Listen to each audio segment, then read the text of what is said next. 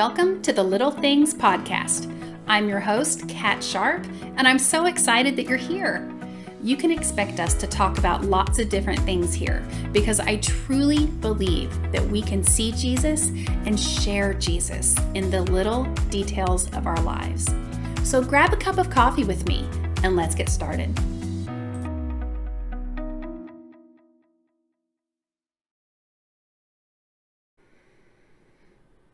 Welcome to episode 2 of The Little Things. Today, let's talk about something that we love, but also can hate at the same time. We're going to talk about social media. More specifically, we're going to talk about the way that people talk to each other on social media.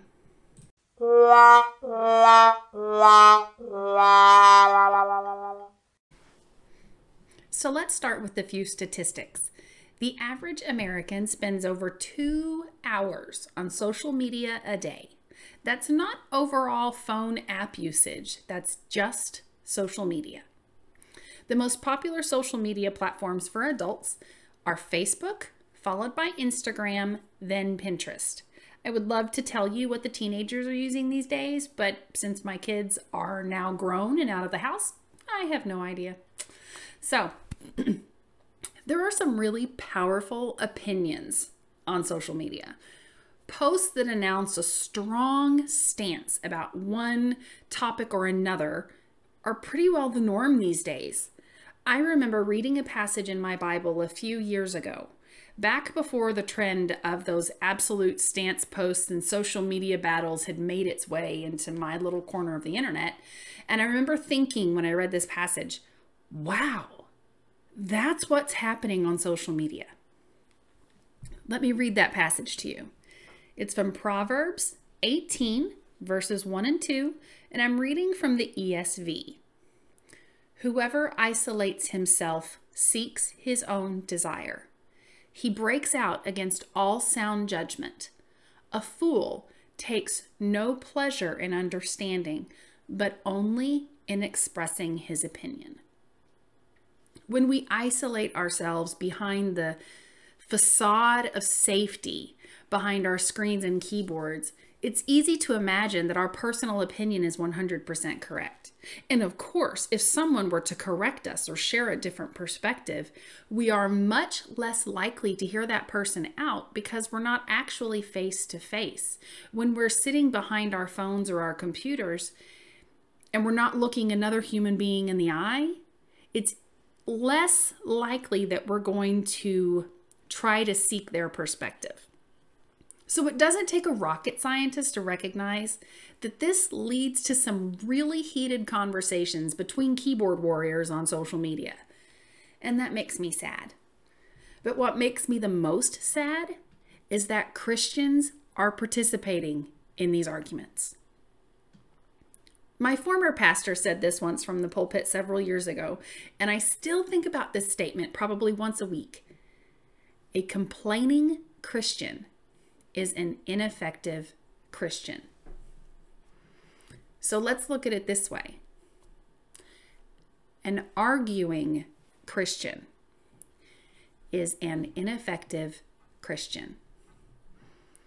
Jesus said in John 13, that we will be recognized as his disciples by our love for one another. There are so many of us that are lashing out on social media with our opinions instead of our love.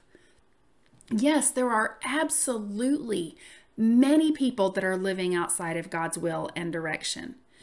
But the people that don't know Jesus as Savior do not have the Holy Spirit to guide them. We cannot accept fruit of the Holy Spirit behavior from people who have no access to it. In fact, 1 Corinthians chapter 2 says that the things of God make absolutely no sense to our human nature, and that without the Holy Spirit, the ways of God just seem silly or foolish. We cannot expect the world to align with our way of thinking if they have not experienced salvation and that gift of the Holy Spirit. In fact, coming at the lost with our rules and expectations without giving them the tool or Jesus that they need to live out those expectations is legalism. It's the exact opposite of what the gospel of Jesus Christ teaches.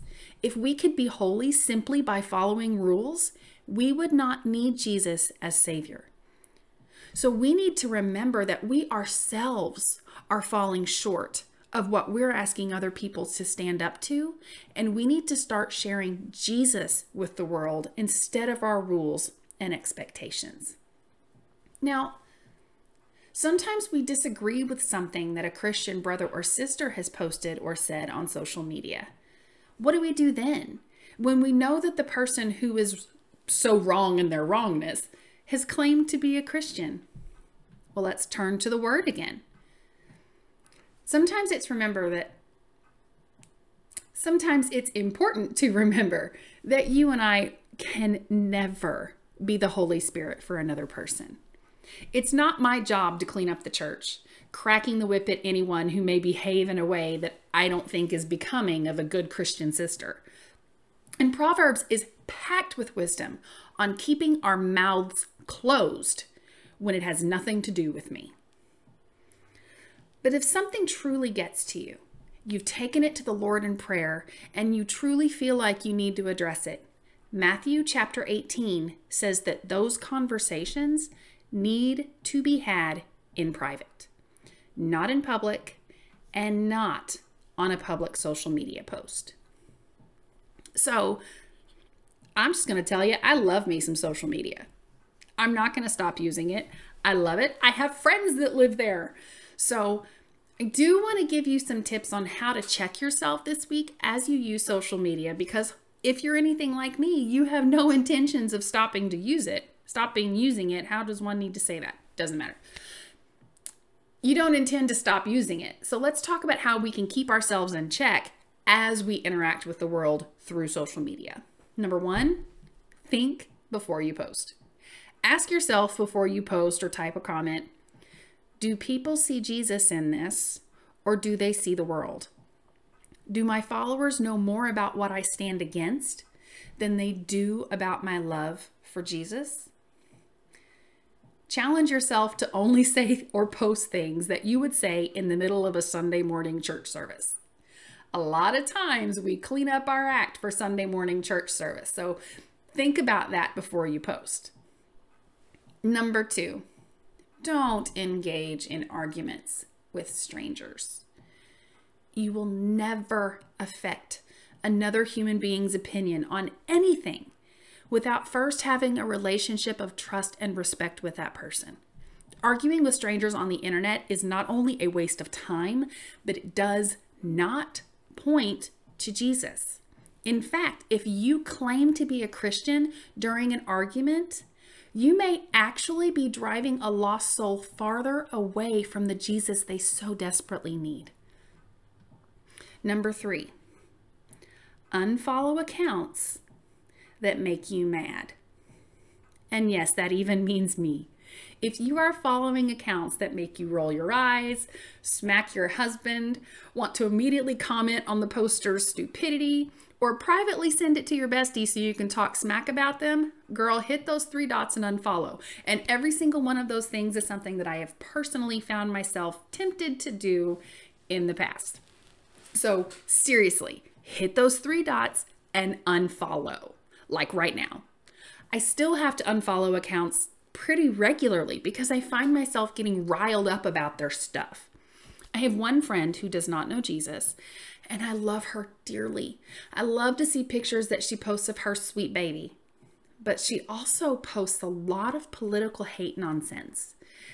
And she's been posting more and more and more recently, to the point that I've had to unfollow her.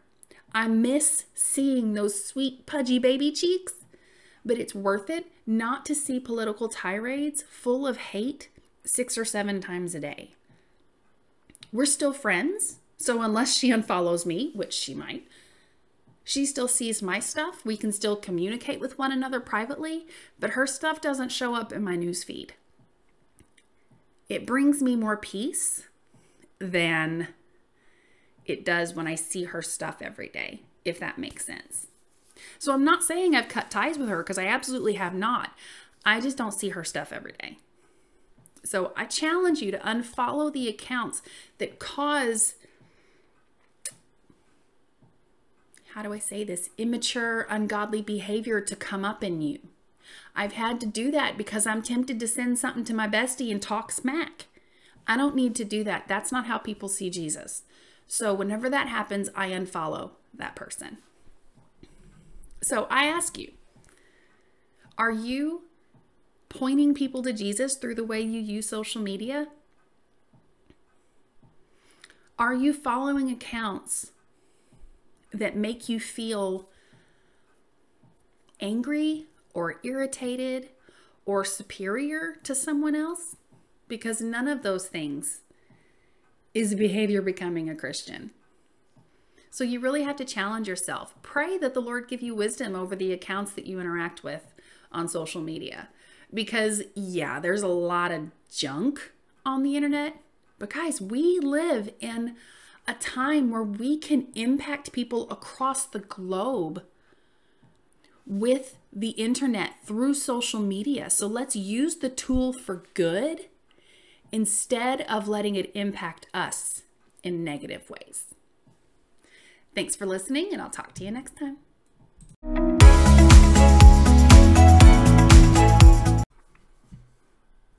Thank you so much for listening. If you have any questions or comments on anything we discussed today, please feel free to reach out to me. You can go to my website at katsharp.com to the contact page, or you can look in show notes for an email address. Thanks so much for listening, and I'll talk to you next time.